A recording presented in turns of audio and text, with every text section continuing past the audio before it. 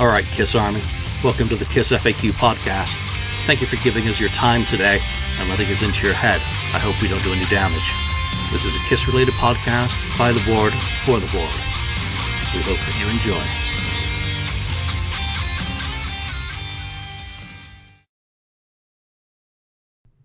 Welcome to episode 204 of the KISS FAQ podcast. I have to adjust my volume. I've been shouting all day, so I do apologize. Had 8 people with needles sticking out of their arms in our back alley at work, making things very interesting. Yeah, so San Francisco, gotta love it. All right, so let's see, where do we want to start today? Well, I'm admin on the message board, Julian. You are. And we got Lonnie, St. Louis KISS, and Ken, 69th Blizzard. Sorry, I'm a little discombobulated. I did want to start out with a comparison of meet and greets. And anyone who's watched the show long enough will remember me raging about the meet and greet I did with KISS in Reno in 2017, where my basically $1,250 ticket got me seats right in front of a wall. Well, Def Leppard did one better than that and put me right in front of an empty part of stage with just the sound system in front of me, which being that close to it was not a fun experience. You couldn't even look up and see the screens. And then they were 50 feet to the other side and you couldn't see fuck all. So meet and greets I am done with. The meet and greet itself with Def Leppard is 15 seconds long. You get a photo, you shake their hands, all 10 of them, or 11. Yeah. I have no fucking clue how many. And then you're pushed away. You do a photo on stage like we did back in 2004. She has surprised me at the call. I'm sorry. What the hell is that? All right, so if Lonnie's done kicking stuff, or, then I'll continue with my monologue. I'm listening. He's like, listening and learning. I'm not ready. So you did a backstage, got to go up on stage, little groups of 10. I like that. KISS should do that again. And if they do meet and greets on the next tour, which I won't do. But other than that, it is just not worth the money. You get a swag bag, which is basically a bag, a bicycle courier bag. I don't know if you've ever seen those. Absolutely useless for carrying anything because it has the strap halfway, so it flips upside down depending on where stuff is.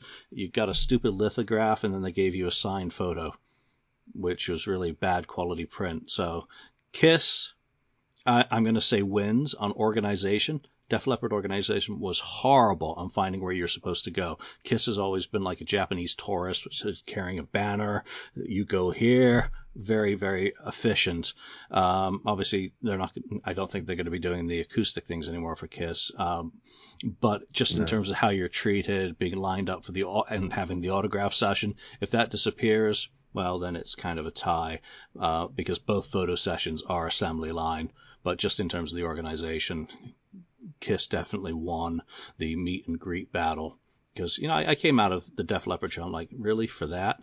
I mean, it was a lot cheaper than KISS's, but it was just a rip-off. Both of them. When these front row tickets, or you're guaranteed X row, and no one's done the research on the layout. Yeah, you guarantee the second row, but they're not going to tell you where. Where on the second row? Yeah. Yeah, that's pretty bad. It's just they're exclusive tickets. There should be due diligence done on them, whether it's KISS, whether it's Def Leppard. I had actually bought a ticket first before I decided to do the meet and greet, and I wish I hadn't resold it because it was way better, and I would have been much closer to the stage actually than I was with a second row ticket. AT&T Park's a special situation because it's a stadium. Yeah. It's a different layout than's normal, but I must say, if anyone can improve how they do meet and greets, that's the people who organize them. Do the research on what the seating is like, because don't tell people that you're getting a good seat if it's a piece of shit in front of a wall and what is called an obstructed view. That's unacceptable. Jeez. That's a lie. That is blatantly misadvertised, whether it's KISS or whether it's Def Leppard. And I don't care if they say, well, we didn't know it was going to be in front of a wall. Well, you knew that there was, in the case of KISS, they knew that there was a pit in front of the first 2 rows. And if I'd gone in the pit, I would have been much closer to the band. So, it's disingenuous at best. But there you go. I still maybe said that was all.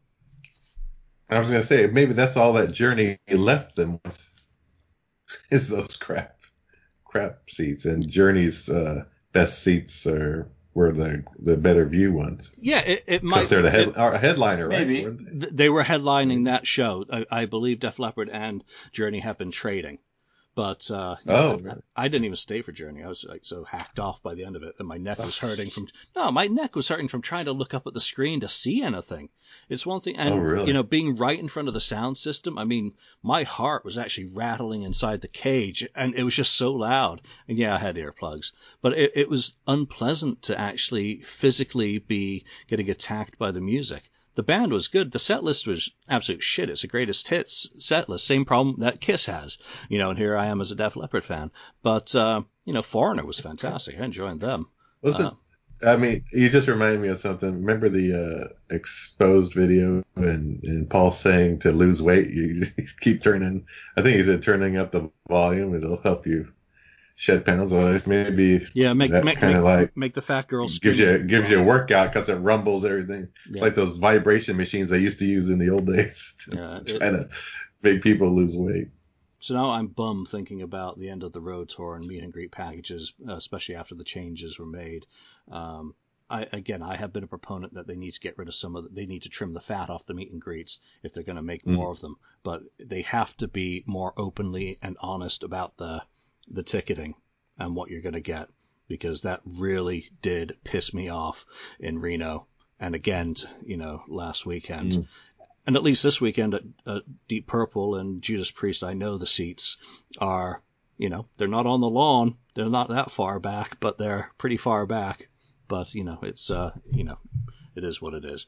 The music, they played well, even if they fucked up their intro. I mean, they set off the computers early and the intro just starts and then goes to a metronome, talk, and no one's on stage.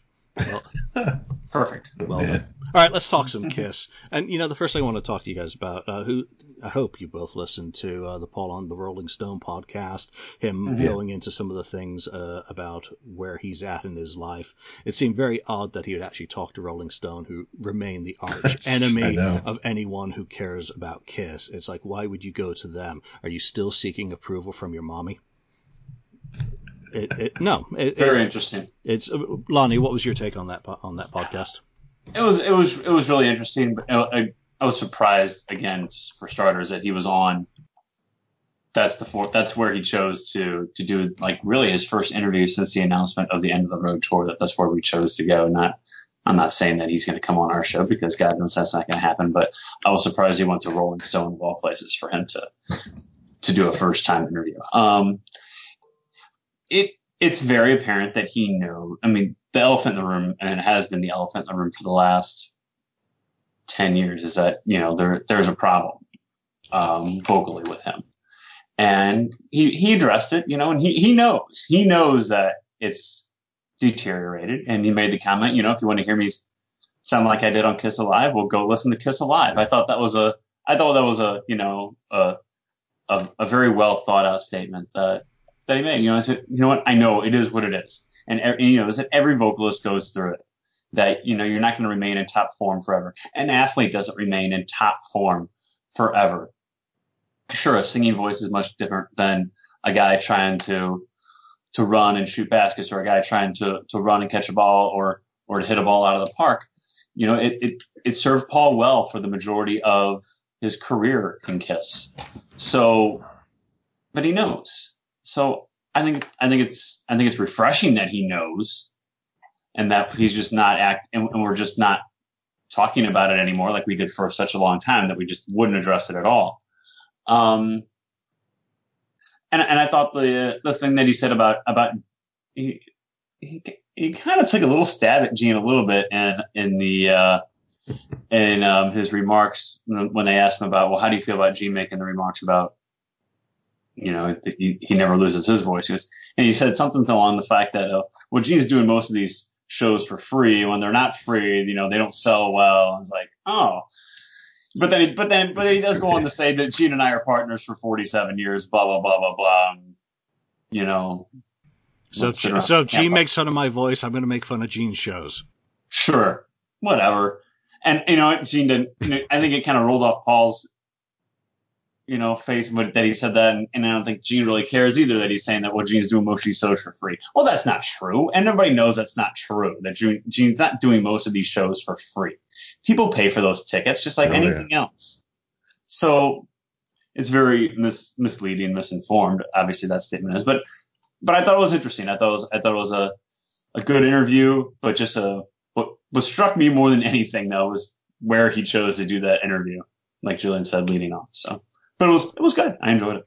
I'm waiting for Paul to come up with the excuse when someone asks him about Gene's comment. I'd love to talk about Gene, but I really need to save my vocal cords. Ken, what was your take on that podcast? It was good. I mean, it was interesting. I agree with Lonnie about that. Well, both of you about Rolling Stone. First of all, I don't understand that. But he's trying to, I guess promote the tour, and I guess he's promoting also his painting too, of course. And the thing about Gene and all that, and it's okay. He took a little stab at Gene, and it's turnabout, it's fair play, and all that stuff. But what piqued my interest is when he was asked about the former members coming, will any of those appear during the tour, and basically he wouldn't commit to anything one way or another. So he says he doesn't rule it out, where lots of other times he would flat out say no. Normally, anything like that in the past, he said, no, it's never going to happen. But this time, he says not ruling it out. So that is like a glimmer of hope there. And maybe he's just trying to keep it undercover right now. He doesn't want to reveal his cards yet on what's going to happen during this tour. So that's the one thing. The other thing is, which I thought was good, was he said this stage is not like every other stage where they kind of change something or add something slightly to change the stages. He said this is an all new built design stage, and with sound like a lot of technology was put into it. Whether that technology is more bombs going off, more fire, more lasers. I'm gonna guess they're gonna use lasers, and maybe that technology could go into the audio part of it too, where helping his voice possibly during the show, or backing track, or he sings along with it, or who knows what. So that I thought was promising. So I have high hopes that we're going to see some good stuff once they come out. Yeah, I think you raised something that's very interesting. That talking about the stage. I mean, for me, Paul Stanley or Gene Simmons talking about the stage is like Nigel Tufnell talking about amplifiers. But this one goes to 11. So exactly. It's also like calling the new album. One more. It's also like calling the new Kiss album the Next Destroyer too. Yeah, we've heard that several times. To them, I want to be surprised, so I'm going to be negative in how I approach my expectations for this, because I want to be wrong, I want to be overawed, I want to be joyous and giddy when I actually see how wrong I am, and if not, then hell, I'm not going to be let down, because I just want to see them inject something special into what should be. If this is the end of the road, their farewell from the road, then it's like your funeral. You make the most of it. Make it an event. Make it an occasion. If you're going out, go out in style. Don't do the things that you've done before. Do something new. Do something different. Or, pay homage to everything that you've done before. And that's what I liked about him being non-committal about former members, with the exception of his very firm answer about Mr. Vincent. No. He's not going to say anything about him. When he's not going to talk about him, I just thought he just deadpanned it. No, I just had grumpy cat in my face when he said that. And I think with Ace and Peter, he has to keep those options open because he never knows what those two guys are going to do. Peter's emotional and in the moment, and who knows if they're going to have to ask him and approach him and treat him the right way if they want anything out of him. He's not just going to do another Gene Simmons vault appearance because Gene snapped his fingers, assuming that Peter is as proud of Gene's vault as Gene is. It's just not like that. It's not going to be like Ace, who will pretty much do anything if the check doesn't bounce.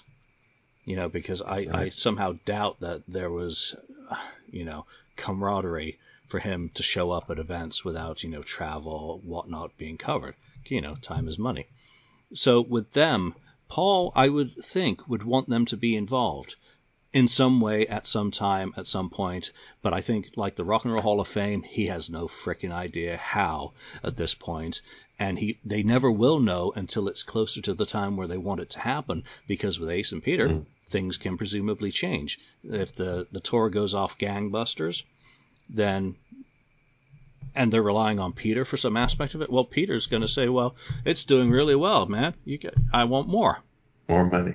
And why the hell not? If he's that important to Paul's vision, sure. Or Paul then says, well, no, we're going to keep it Rock and Roll Hall of Fame and forget it.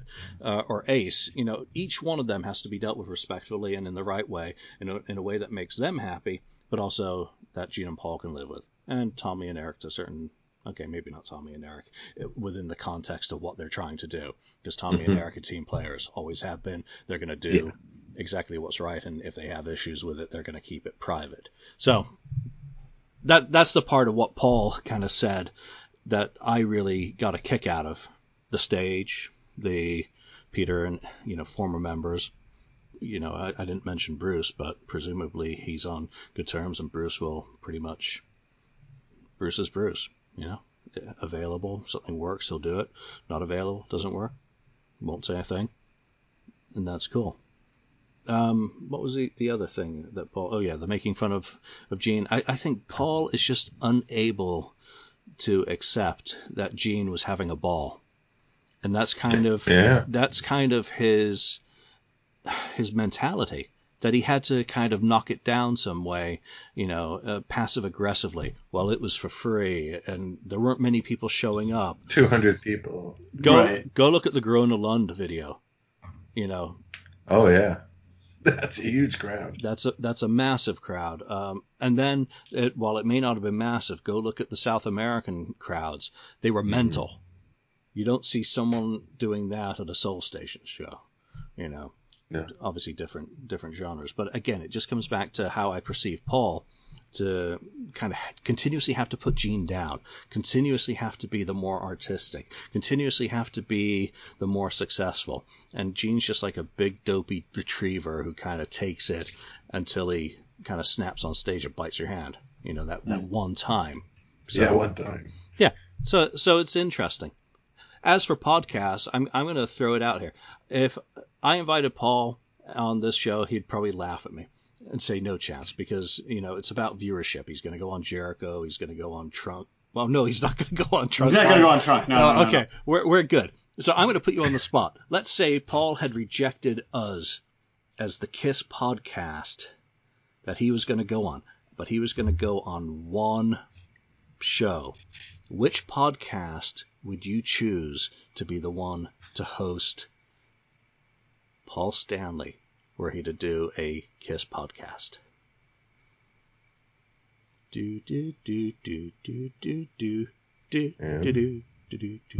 And this really puts you on the spot, because I just want to have some fun with this, because for me it's easy. Podcast gets it. As much as I love Mitch, he's not a Kiss podcast. Decibel Geek, not technically a Kiss podcast. Ages of Rock, not specifically, Kiss podcast. KST, Pot of Thunder, no, it's got to be Ken for me. There's something powerful about Ken's. So Ken, who would be your pick to host it, were he to do it? Well, I was going the same way as you. Had to start with the Podfather, the one that started it, really, for Kiss podcast. So, Podcast it would be the one. I think a close second for me would be Podcast Rock City.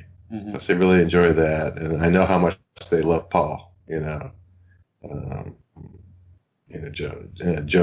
Yeah, Jody loves Paul. So they love Paul. So I think it would be a love fest on that one. Podcast I think is a no-brainer. Ken is very good with his questions, and he's always well prepared, and he's humorous too. Maybe he'll throw us a couple of Gene Simmons impressions at Paul. I mean, that is 99% of the reason why I went with Podkiss rather than the Kiss Room or PRC is Ken's imitations of, not only can he do Gene Simmons' voice, but he also does David one of Lee me. Roth. No, he does me. So he does you? He does me. Yeah. Oh, I gotta hear that.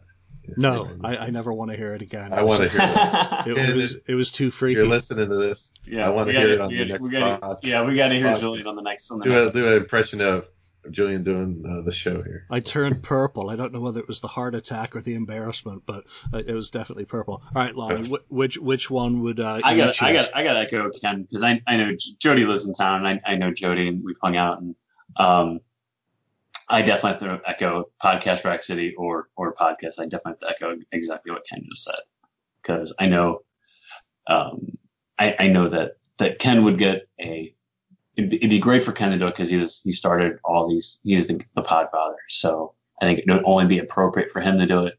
But as much as Jody and those guys love Paul, I think they'd be just as excellent to host Paul on their show. So, but supposedly Mitch has him coming up though next week on his show, so that's kind of cool. Oh, great. Mitch is next level now. I mean, Mitch. Oh, for sure. Mitch is like.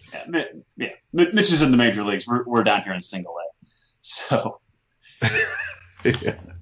Yeah, so that's a fun one. And obviously, if we didn't mention your podcast, there's a lot of Kiss podcasts. You're all fantastic. You all rock. You all put time into doing it. So just because we didn't mention you, Matt Porter, love you as well. Don't worry. Even though you beat us in the poll this week. Yeah, you did. Well, you know what? I voted for them. I don't vote for myself. It's just morally wrong. So I voted for them. I voted for you, Jude. Because I voted for you, Julian. You voted for you, Lonnie. Game point. It's not just one person on this show, but I was not a big fan of that whole concept of putting, podcast like against podcast. Yeah, like I said in a couple of posts that were out there about that, under those polls, I said everyone's a winner. Everybody's a winner. Half of us. To the poll. Half of us. So you're losers. Somebody. No, but I don't consider myself a winner. I consider myself a loser. Yes. Now I have nothing invested in it. I'm having more fun. But I did think it was evil to put like Zilch against Cheap Talk. Putting the Ken Mills podcasts against each other. I mean, how do you do that? Or there were some really unbalanced. I was surprised we did as well as we did against the Kiss Room, to be perfectly honest. And if you did vote for us, we do appreciate it. And also, if you voted for the Kiss Room, we appreciate it too, because you're supporting Kiss podcasting, and we're all part of the same group. But with the reputation that the Kiss Room has, that they've been around longer than us, they put together some incredibly diverse shows, and a lot of effort goes into their production. And then obviously they do stream live out of Montco. Once a month. I don't get to listen as much as I would like, so if I get your details wrong, Matt, I do apologize. But again, they're a very high standard along with podcasts, so to get even in the ballpark of being competitive in a silly little vote was entertaining and good fun. Let's move on to something else about Paul, and that's his new brand of shoes. And if Andrew had been here, if Andrew had shown up, he could have shown them off. But I just want to get your thoughts on. There's two models. Any interest in buying them for yourselves? Are you looking for them? Or what are your thoughts in general? Because I think those leopard skin ones with kind of the pelt on the side really go well with Paul shirts. Oh, absolutely. Yeah. Well, I mean, that one I don't like. Yeah, that one goes with his shirts, but I thought that one was kind of hideous to me. But I have on order as of today the zebra ones, the the other ones. I used to wear those Puma suedes when I was a kid. Not that design, of course. They were like blue with the white stripe or whatever. Right. But I used to wear those when I was young. I always had those, among other, whatever shoes, Adidas and so on. But that was one of the ones I liked. And then it was kind of a no-brainer. I was like, oh, that's kind of cool looking. I said, well, I wear it to Kiss if they come out. And there you go. Vinnie Vincent live, Graceland. Uh-oh. Turn your mute button on. He's on mute. So anyway, Sorry, in the Elvis 68 comeback special style. The production of this show is off the charts, just in case anyone isn't noticed. That's why we win all those polls. Even without alcohol, Julian's an idiot. Yeah, so Julian, I did order. I like those ones. If there's a Kiss reunion show, I'm going to wear those too. Or a Kiss reunion show. I'm not in reunion, but a Kiss. Oh, this is breaking news. End of road tour. I'm really hoping for something special reunion. Reunion 2, but that won't happen. But the next time they come around, hopefully, I'll wear those at the show. Wear those shoes, kind of show yourself off a little bit. Give them the what's what and the who's who. Those shoes walking around. Lonnie, you're going to get yourself a pair and go for a run in them? I am not buying those shoes. Years of running have left my feet disgusting, and I can only wear certain shoes. And the Paul Stanley Pumas are not going to be one of those. I guarantee it. That, and I'm not cool enough to pull that off. So I'm not ordering the Paul Stanley shoes. Had I not just bought a new pair of shoes, I might have been interested, but I got my new pair. So I'm not buying Paul Stanley. There was a reason to holding up that Vinnie Vincent thing in the middle of your stream there, and he's just sent an email. He's now turned his shows into pure electric, and maybe a few songs acoustically. So he's just flipped his wig again, and he's feeling good about himself right now. Practicing. Yeah, that's feeling good. That's his second email. Let me just one more time for anyone who was. There you go. Oh, don't forget to record that for us. No, there's no cameras, no phones, no nothing allowed. So know how to sneak that stuff. Yeah, so he just wants to focus on his art. So, nah. Someone's going to pull out a phone and get kicked out. Yeah, it's going to happen. Yeah. It's not going to be me. So it's 2018. Someone's going to do it. It's too far to fly. Yeah, so the Paul Pumas sold out very rapidly. I saw Andrews. It's still out already? Yeah, the pre-orders. There's more coming. I think the pre-order. Okay. I think the Animalized. Today went officially on sale though. Today. Yeah, the Animalized ones. I think $150. Those don't appeal. They didn't look as bad as I thought they were going to, but I thought the zebra ones looked really cool. I would have preferred red laces, but. I just. You can always change the laces. You can always get your own laces. It's not an excuse. I'm not buying Kiss shit. No. No, I'm trying to figure out how to like not spend money. That's kind of more important. All right, so we've talked a little bit about some of the stuff with the End of the Road tour, and one of the questions that we had on our little list of things to talk about this week was pick 3 songs that you would like inserted into the End of the Road tour set list that Kiss has not played in recent years or has never played. So, because Lonnie was probably planning on doing his list about 10 minutes before the show started. Guilty as charged. Yeah, which is of course 20 minutes later than we did start. I'm going to go to you first. You mean me? Perfect. No, he means going to me first because I've been sitting here thinking about it. He's going to go to as we've been talking, I've been sitting here jotting down notes. Julian caught me. I was thinking about this. Last night. I hadn't come up with anything comprehensive, but I was thinking about this, being that it is the End of the Road tour, and I would like to see the band focus on more than just the first 6 albums. I would like to see them try to span. Julian thinks I'm hilarious at this one. Julian's like, yeah, dream on, dude. I would like to see that. This is my list. I can have it any way I want. I would like to see them try to span their career as much as possible. Granted, it's not going to be a long set list because I just don't think they're going to play 2 hours. Like I would love to see them play 2 hours solid, but I just don't think it's going to happen.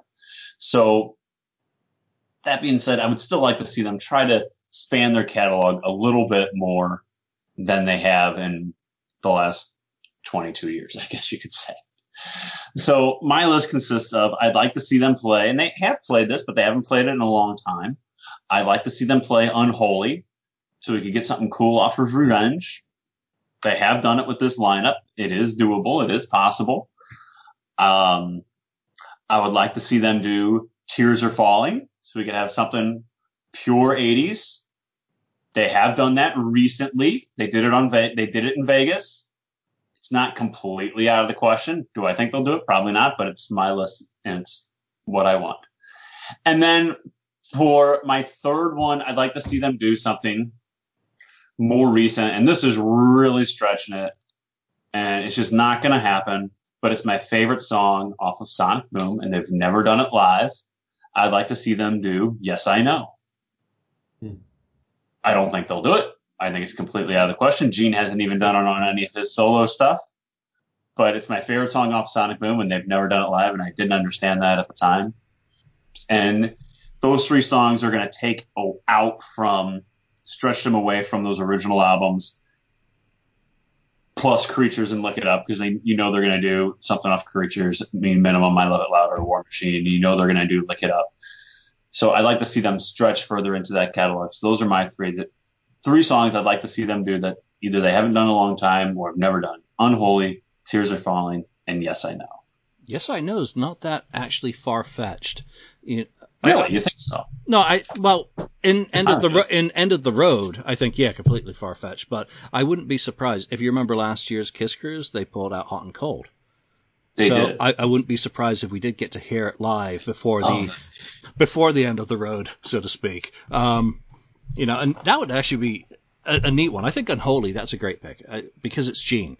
And that's kind of how I approach my list. I'm like, what do I want to torture Paul with?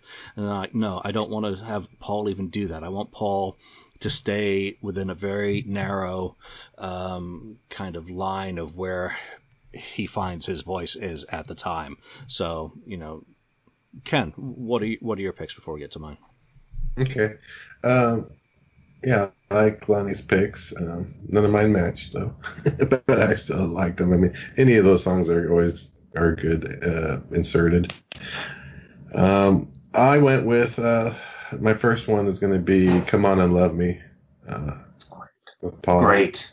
I thought I'd like to hear that one live. I've never heard that one live with them. Me being at the concert, so that would be good. And then I was thinking if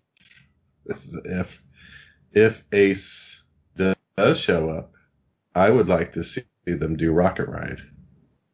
Who's more far-fetched, me or you? Yeah. I don't want Tommy doing it. All right. No. I don't want Tommy doing it. No. That's Why you have a problem shock with Tommy? me is enough. Why do you hate Tommy? I don't hate Tommy. Why do you hate I like Tommy? But I think that song Rocket Ride needs to be Ace. It's the space song, though really it's not about space people if you really listen to the lyrics. So. What? What? You knew that. All right. So the third song I'm gonna pick is Charisma.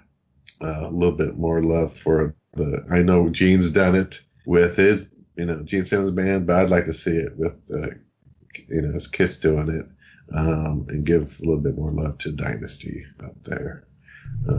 If Ace didn't come and do that Rocket Ride, if he's not there to do that, then I would pull something off of have them do maybe, and this is really far fetched, from the Elder, Escape from the Island instrumental. Just rip one of those out. Okay, that's it. Yeah, okay. That'll never happen, of course. Escape from the Island? Ken, you're supposed to be the voice of reason on this show. All right, the oath. So I don't see that happening. The problem with this whole set thing for the End of the Road is the band has too many damn albums that some stuff is just going to have to be ignored. People do expect, we're the diehards. We're we're not the people that they're going to cater to. Paul made that clear again in his podcast when he talked about the challenges of a set list. But and we've accused him to a certain extent of it being a cop out of saying, well, the diehards, don't count. But I've said it in 2004 that the crickets were chirping when they pulled Out All the Way. So I tried to pick some songs that are a little bit more identifiable. Number 1, All Hell's Breaking Loose. Oh, yeah. That's a good one. With Eric Singer singing it. Eric Singer singing. He said, I was watching an old interview, and he said something that just sounded like he could pull off that intro, the spoken part, and then just sing the damn thing, because it's not much singing involved, and I think his kind of gruffly voice would bring a new attitude to it. And he does a lot of the backing for Paul anyway, so, I just think, have that song. It was a video on MTV. It was in heavy rotation back in the day. It may not be a classic as, say, Lick It Up, but it's identifiable. And then the other two are not so identifiable. I go into kind of the realm of Not for the Innocent. Oh, that's a good one. Wow. I would love that. But with the trade-off vocals? Yes. With the trade-off vocals. Of course. Yes. That would be awesome. Because I'm surprised I didn't think of that one. Because that would just be an inside joke that only a few diehards in the audience would get. Some people would probably remember the Lick It Up album, remember the song. It was a B-side to the single in some markets. Mm-hmm. But only us who would kind of collect and know about that demo from the Creatures era, at the end of the Creatures era, would know why they're trading off vocals. And if they did that arrangement as well, it's a little bit more sluggish, less tight. It would just be one of those things. It'd be that one bone to beat the diehard over the head with. Here's your one fricking bone. Now shut up. People's heads would explode if they did that. Yeah. So that would be my really kind of deep cut. The other one is Watching You. Again, another Gene song. It comes off the classic first three.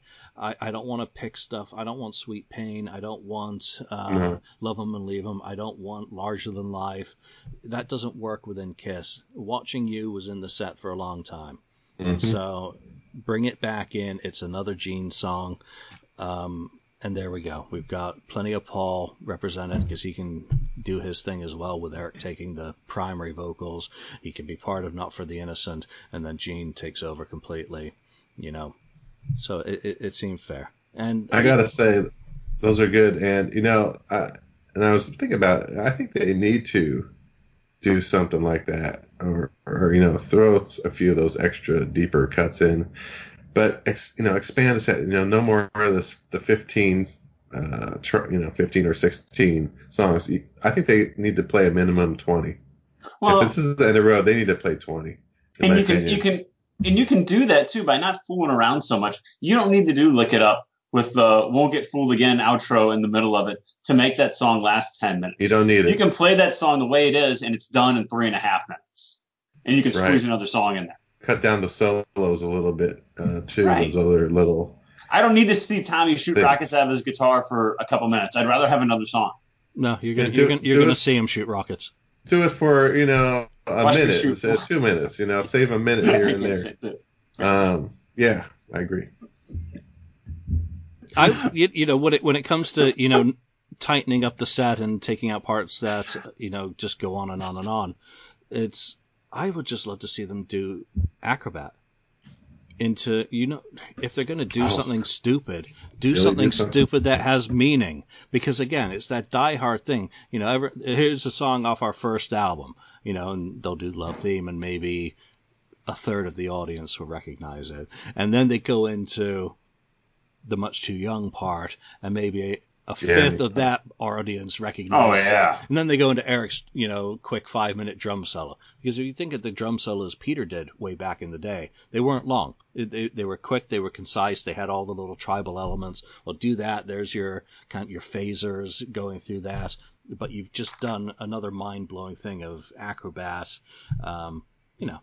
rather than having that 10-minute section in Lick It Up or the I Want You torture section. I mean, cats all over the country throw themselves off bridges during those two parts of the show. Or 100,000 Years with the... No. I know it's part of the No. it's part of the image of the classic show, but I don't think it has a place when you're saying goodbye. And they did a lot of those. They did not all those elements. They did some of those elements in 2000. Like they did the 100,000 Years whole thing.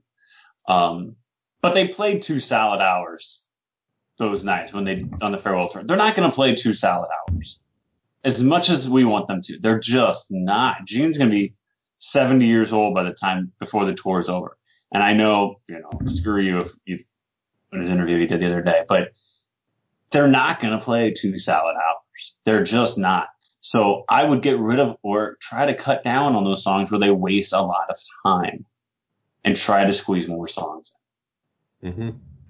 Yeah, and that's why I think if we want a 2-hour show, we're going to have to accept stuff like the band themselves, like I just said, do Love Theme into Much 2, into Eric's drum solo. Give Eric 8 minutes. That's plenty for a pee break for those people who don't like drum solos, and for the rest of us, that we get to see Eric do, his flaming twirly sticks and whatever Eric wants to do is his drum solo that pays, respect to every era of Kiss drum solo. Let Tommy have his shoot the bazooka part, because that's 8 minutes that Paul and Gene can charge their batteries backstage. So, I think they have a place, but don't have the sections of the songs that go on forever. And the only part I don't really have an opinion or a thought on yet is Gene's blood spitting. It's got to be in the show. I don't know how to make that work a little bit better than if they have something raised on stage that he walks up and like pukes over, a buttress or something that over the like a wall. He Sure. does his blood down the wall, and maybe it does an effect or something. Instead of, it takes too long to do the flying up and coming down, and it doesn't work some of the time. Well, and yeah, and come on, and at 70 years old, does he want to be a yo-yo? I mean, he's a pretty big yo-yo. Yeah, I'd rather them not do the straight up and down fly thing. If he's gonna fly from one side of the stage to the other. Out to the audience, over on a platform in the middle of the audience. Yeah. Near the soundboard. Don't be so predictable. It can be done. It's not, dribble blood on everyone. There you go. Dribble blood on the way out. Paul's could be changed a little bit. Some high kind of rafter thing that he walks out onto, kind of like that Las Vegas thing. How that was. Yeah. Some kind of way out there. That he walks out onto. Something like that. Something different.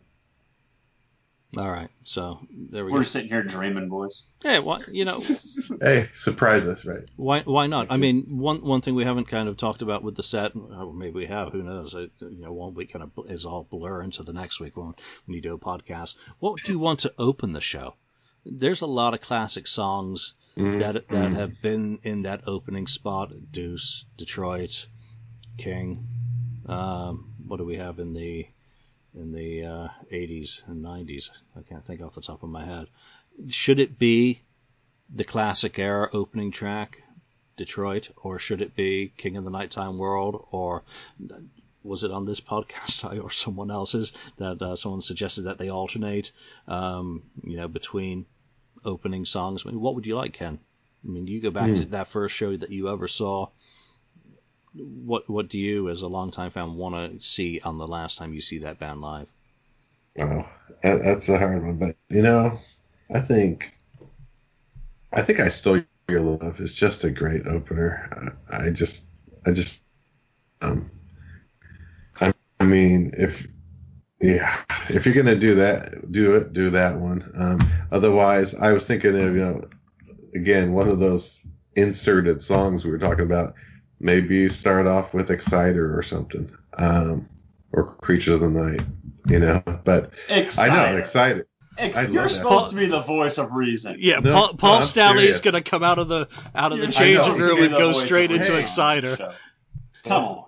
Are you trying to kill Paul? You're mean. I'm talking. How long do you want this tour to last? He's good. He does one song and he's done. Right. He's gone for the day. All right, maybe not that. Yeah, but he does. yeah, He does that song and he smashes his guitar and goes home. Walks off. That'll do it. So he drops the mic, and Good night, everybody. Retired. Or maybe you meant Tommy was going to sing it. Of course. Yeah. I don't think but anyway, I Stole Your Love would be really the one I think I'd go with. All right, Lonnie, let's go to you, the voice of reason. The new voice of reason. I think it's bland and it's boring, but to me, there's no better of an opener for a Kiss show than Deuce. I think Deuce should open the final Kiss tour because it's the opening track, not only on live, it's the opening track back in the day. It's the best Kiss opener. I always say it. I don't think they should open. I don't think they should ever open with any other song. It is the best opener. Really? I say Deuce should be the opening song. Yeah, 100%. I'll tell you, I was at a couple of shows where they opened up with I Stole Your Love, and it was like. No, I'm sure. I mean, this was like, it was. Oh, I know. Great. I'm sure Hot in the Shade was amazing. They came out with I Stole Your Love. Oh yeah. I'm sure it just blew your socks off when they did that. But I think for the end of the road tour, end of Kiss, you need to come out and open up with Deuce. I agree with Lonnie completely because the moment they played Deuce, I'm happy. Remember, we want Julian happy. Yeah, it's all about me. I've said it so many times. That's my one Gotcha Have song. It's got to be the first Kiss song I ever heard because I can't think of any other reason why I'd be so attached to it. Other than that, because Ken, of course, you saw how many 3 shows with Creatures of the Night opening the set as well as your shows. Yeah. I Stole Your Love. So you're kind of spoiled for choice with the shows that you see. Yeah. I agree with Lonnie. Deuce is where it's at. Deuce is where it was. I mean, Deuce was that song. So again, for the people like us who are going to sit down with pen and paper and analyze this set list to death, we'll be able to come up with so many reasons why Deuce is in the number 1 position, which means that Kiss is certainly not going to open with Deuce. Right. Yeah, probably.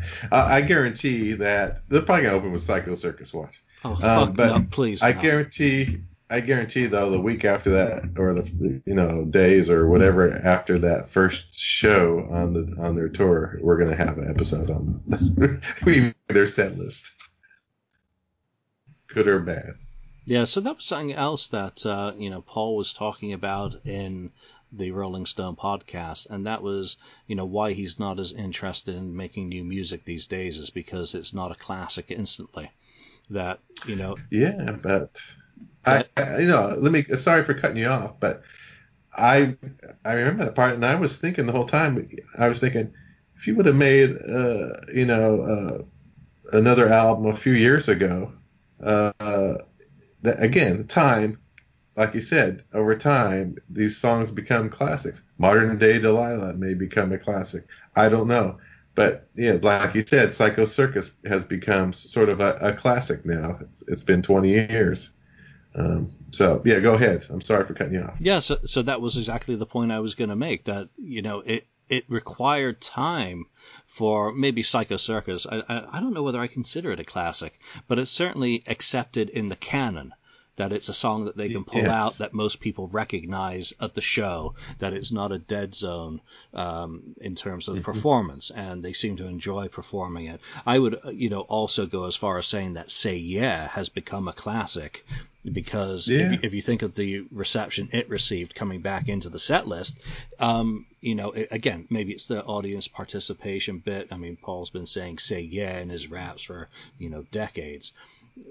But it just struck me as incredibly, sad and lazy to a certain extent. I can't be bothered to write new stuff because it's not going to be an instant hit. Well, in this day and age, that's not how it is. In the old days, you were cranking out 2 albums a year. You were on the road nearly perpetually, but not as much as the legend holds that you were. And, of course, as an active young band, your stuff was cycling in and out of the set at such a rapid clip that, of course, some stuff was going to stick and become those classics rapidly. when you're 70 years old and you're still making music, you shouldn't be making it to make hits. You're making it to make art. You're making it because you still have something to say. And I firmly believe that Paul Stanley still has something to say musically. I really hope so. I think Gene Simmons still has something to say musically, whether or not his blender's up to another bunch of lyrics being poured in and pour them out. So for Paul Stanley, he's Paul Stanley. I'm not. If he doesn't feel it's worth it because it comes out and people don't like it or aren't into it yet because the music cycle has become longer and longer. We're now, it's like 3 years per album is your bare minimum cycle. Oh, yeah. No one's putting out albums even nearly yearly. And someone will say, well, this certain band is. Okay, well, are they touring stadiums? Probably not. Neither's Kiss, but that's beside the point. But between 1974 and 2018, two completely different things. And it just, again, shows that they have not adapted or changed while they've been living it. And all of a sudden, I would like to think that some stuff off Monster is going to be considered a classic. It certainly won't be because they performed it. What are you talking about? Paul says Hallelujah is a classic. There you go. Yeah, when's the last time they performed it? Been a while. Yeah. Vegas? Did they do it in Vegas? They did it in Vegas. See, I can't even remember. But that leads us into, kind of the final part of the show today, and it's the 20th anniversary of Psycho Circus has just taken place. I'm still not in love with it as a Kiss album, but I am over the butthurt of it being what it is, in that it is Gene and Paul and not Ace and Peter. There are some very good songs on that. I grudgingly have to say that I accept that Psycho Circus is a Kiss classic for all the reasons I just said. I abjectly refuse to say that Within is. That should never be performed live again, should never have been performed live in the first place. And Into the Void is just a weak Ace track that I love. What are your... You pissed Ken off. He's like, I'm out of here. I can't talk Psycho Circus. Well, you can. I can. Was it Saturday or Sunday? I guess Sunday was the 20th anniversary of it. So I don't know what the Kurt post is the correct anniversary because I don't want to get any fucking messages left that we got the wrong date. It was Saturday or Sunday. It was over the weekend. And I was going to barbecue Sunday night. I was like, you know what? I'm going to listen to Psycho Circus while I barbecue. I'm just going to listen to the whole album, start to finish. And my wife comes out while I'm barbecuing and listening to it. And Within comes on. She's like, tell me as we go if you've heard these songs before or not. And she's like, Within comes on. She's like, no, I haven't heard this before. And she goes, this doesn't. I go, and she says, this is Psycho Circus, right? I was like, yeah, this is supposed to be the original four. I'm like, yeah, I do pay attention to you. And she goes, this doesn't sound like classic Kiss. And they're like, no, because that's not the original four playing on that song. That's why it doesn't sound like classic Kiss. And then like some more songs come up, and then You Wanted the Best, You Got the Best came on. And she's like, oh my gosh, this is terrible. I said, yes. I said, you have a keen ear for music because this is absolutely terrible. But that being said, I enjoyed listening to it, and I remember the day it came out, and it was such a huge deal the day it came out. I had an 8 o'clock class and a 9 o'clock class at college, and I skipped class that morning so I could go buy the CD at Best Buy at 10 o'clock the moment it came out. Sorry, Mom, if your mom doesn't listen to the show anyway, so she'll never know still. She doesn't listen to your show, Lottie? I don't think so. It breaks my little heart every week, but I don't think she does. So, I remember, just doing that because I couldn't wait to get my hands on it, and then to go home and listen to it. And it was a magical time for me because it was supposed to be the Kiss album that we had been waiting for all those years. And it is disappointing, but I'm with you, Julian, that I've grown past the part where I'm not still butthurt about it 20 years later that it's not the original four on there. Is it a good Kiss album? No, it's not a good Kiss album. It's an okay album. It's not a good Kiss album. And I'm really, really glad that it's not the last Kiss album that we were able to get Sonic Boom and Monster. And obviously it doesn't sound like we're going to get anything else, but I'm glad we got those two to put a bookend on their studio career. So it's okay.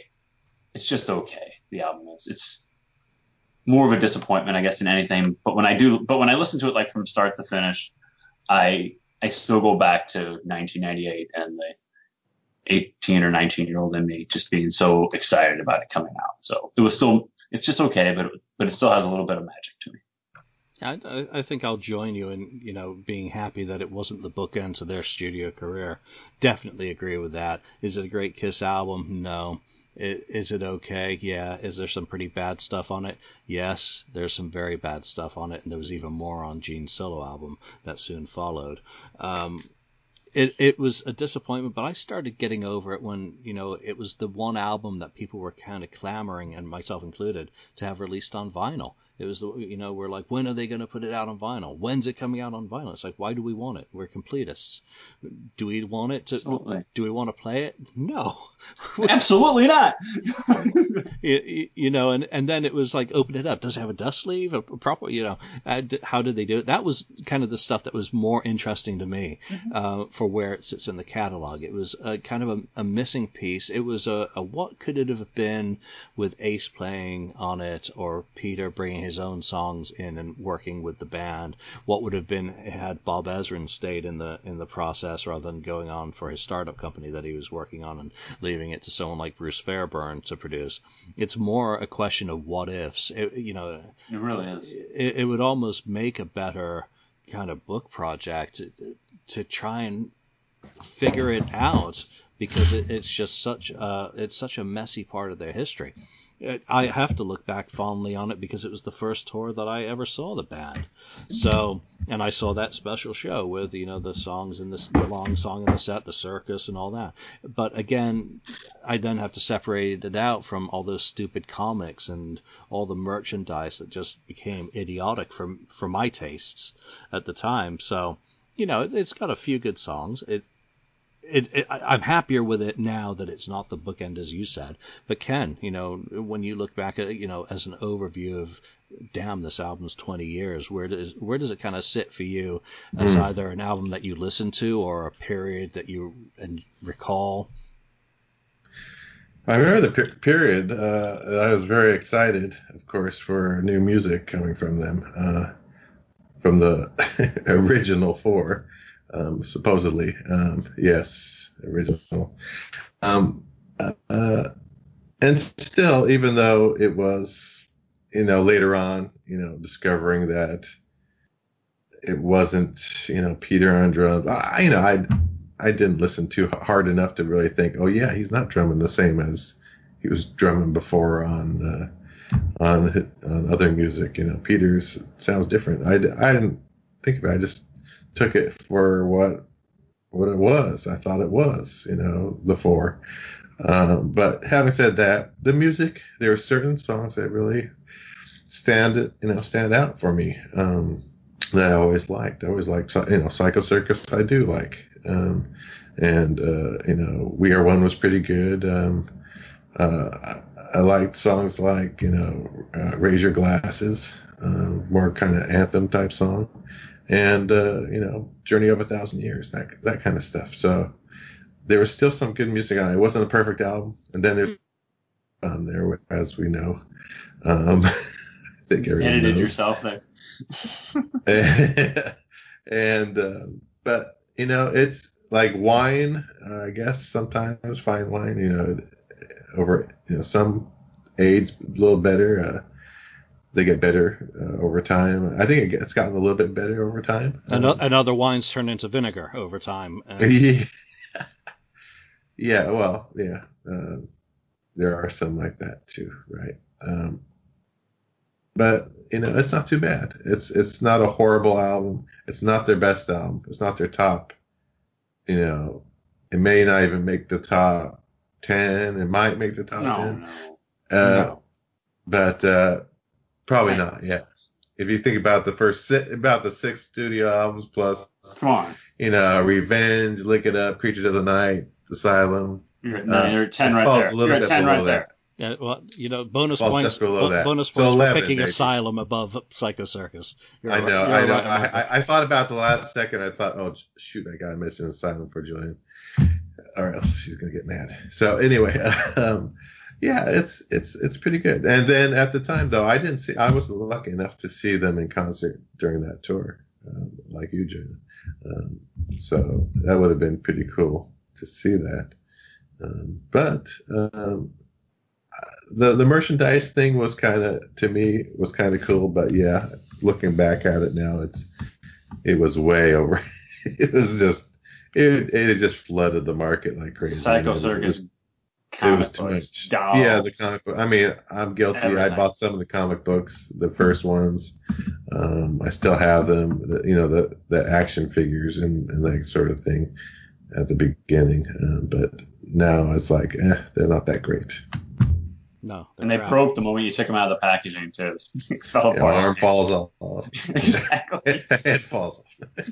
But here we are again. I mean, get ready for the merchandising machine that's going to go into absolute overdrive, I'm sure, because it's one really last great chance to.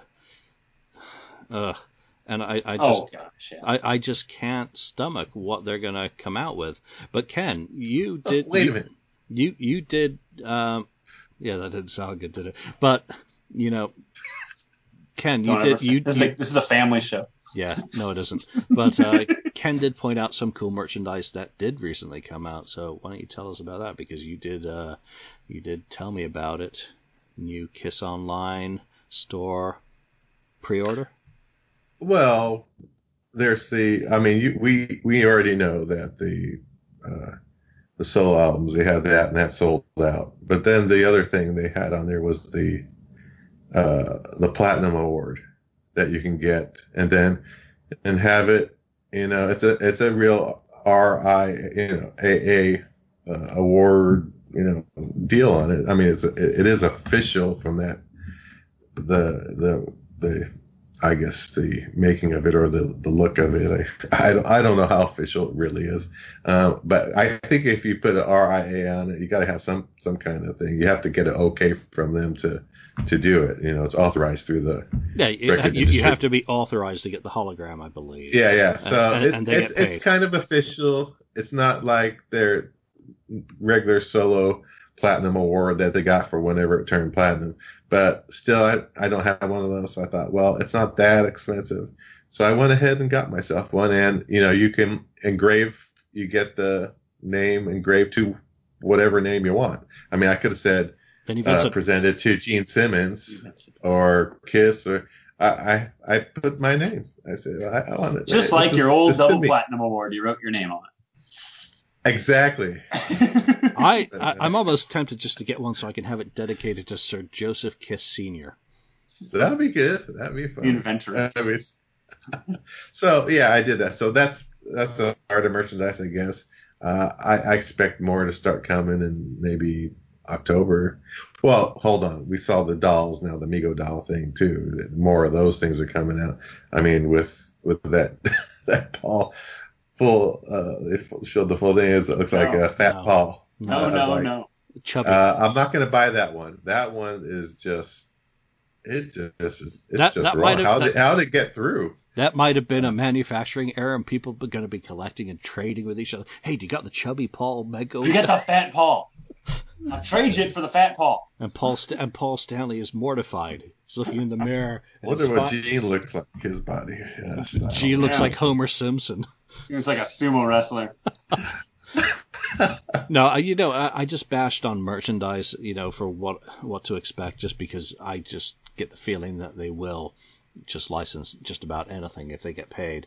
But that I just nearly said Dynasty, that double platinum, that solo album award. Albums, yeah. Thank you. Kind of combined.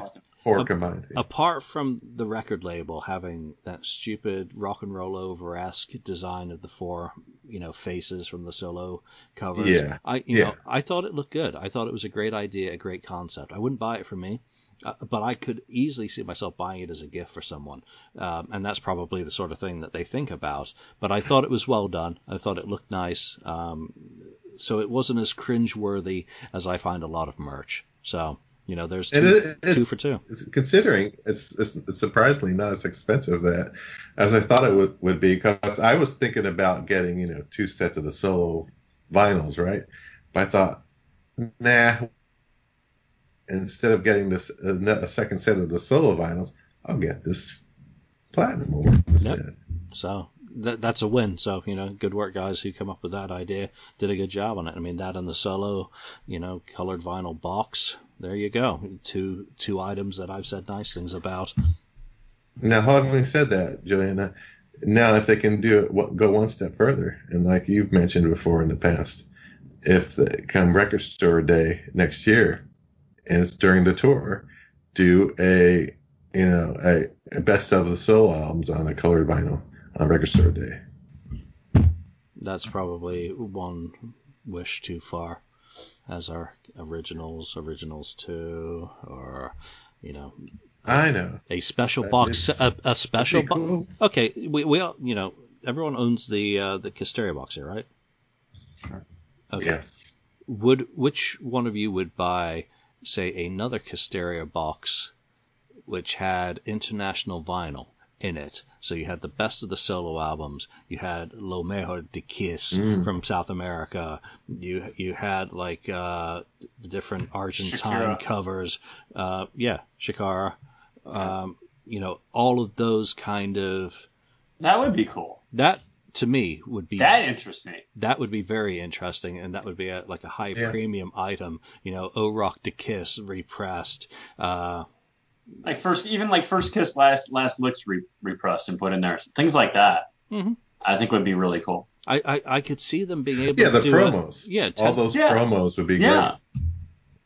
Yeah, the promos could be a box of its own. I mean, there's some very cool things that have been pressed on vinyl, and go check out the Kiss My Wax books for pictures, or go on the FAQ, and just see them. That's the kind of stuff that I like to see on Record Store Day now.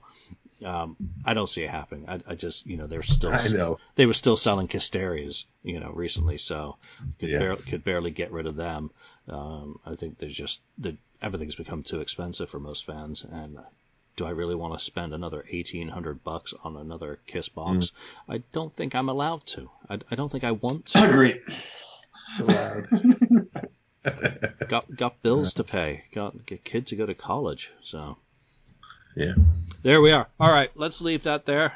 For those of you who've been listening to us, chime in with your thoughts on any of the topics that we've kind of discussed today. It's going to get exciting. Tour routing, we're waiting on. We're hoping that they announce something soon.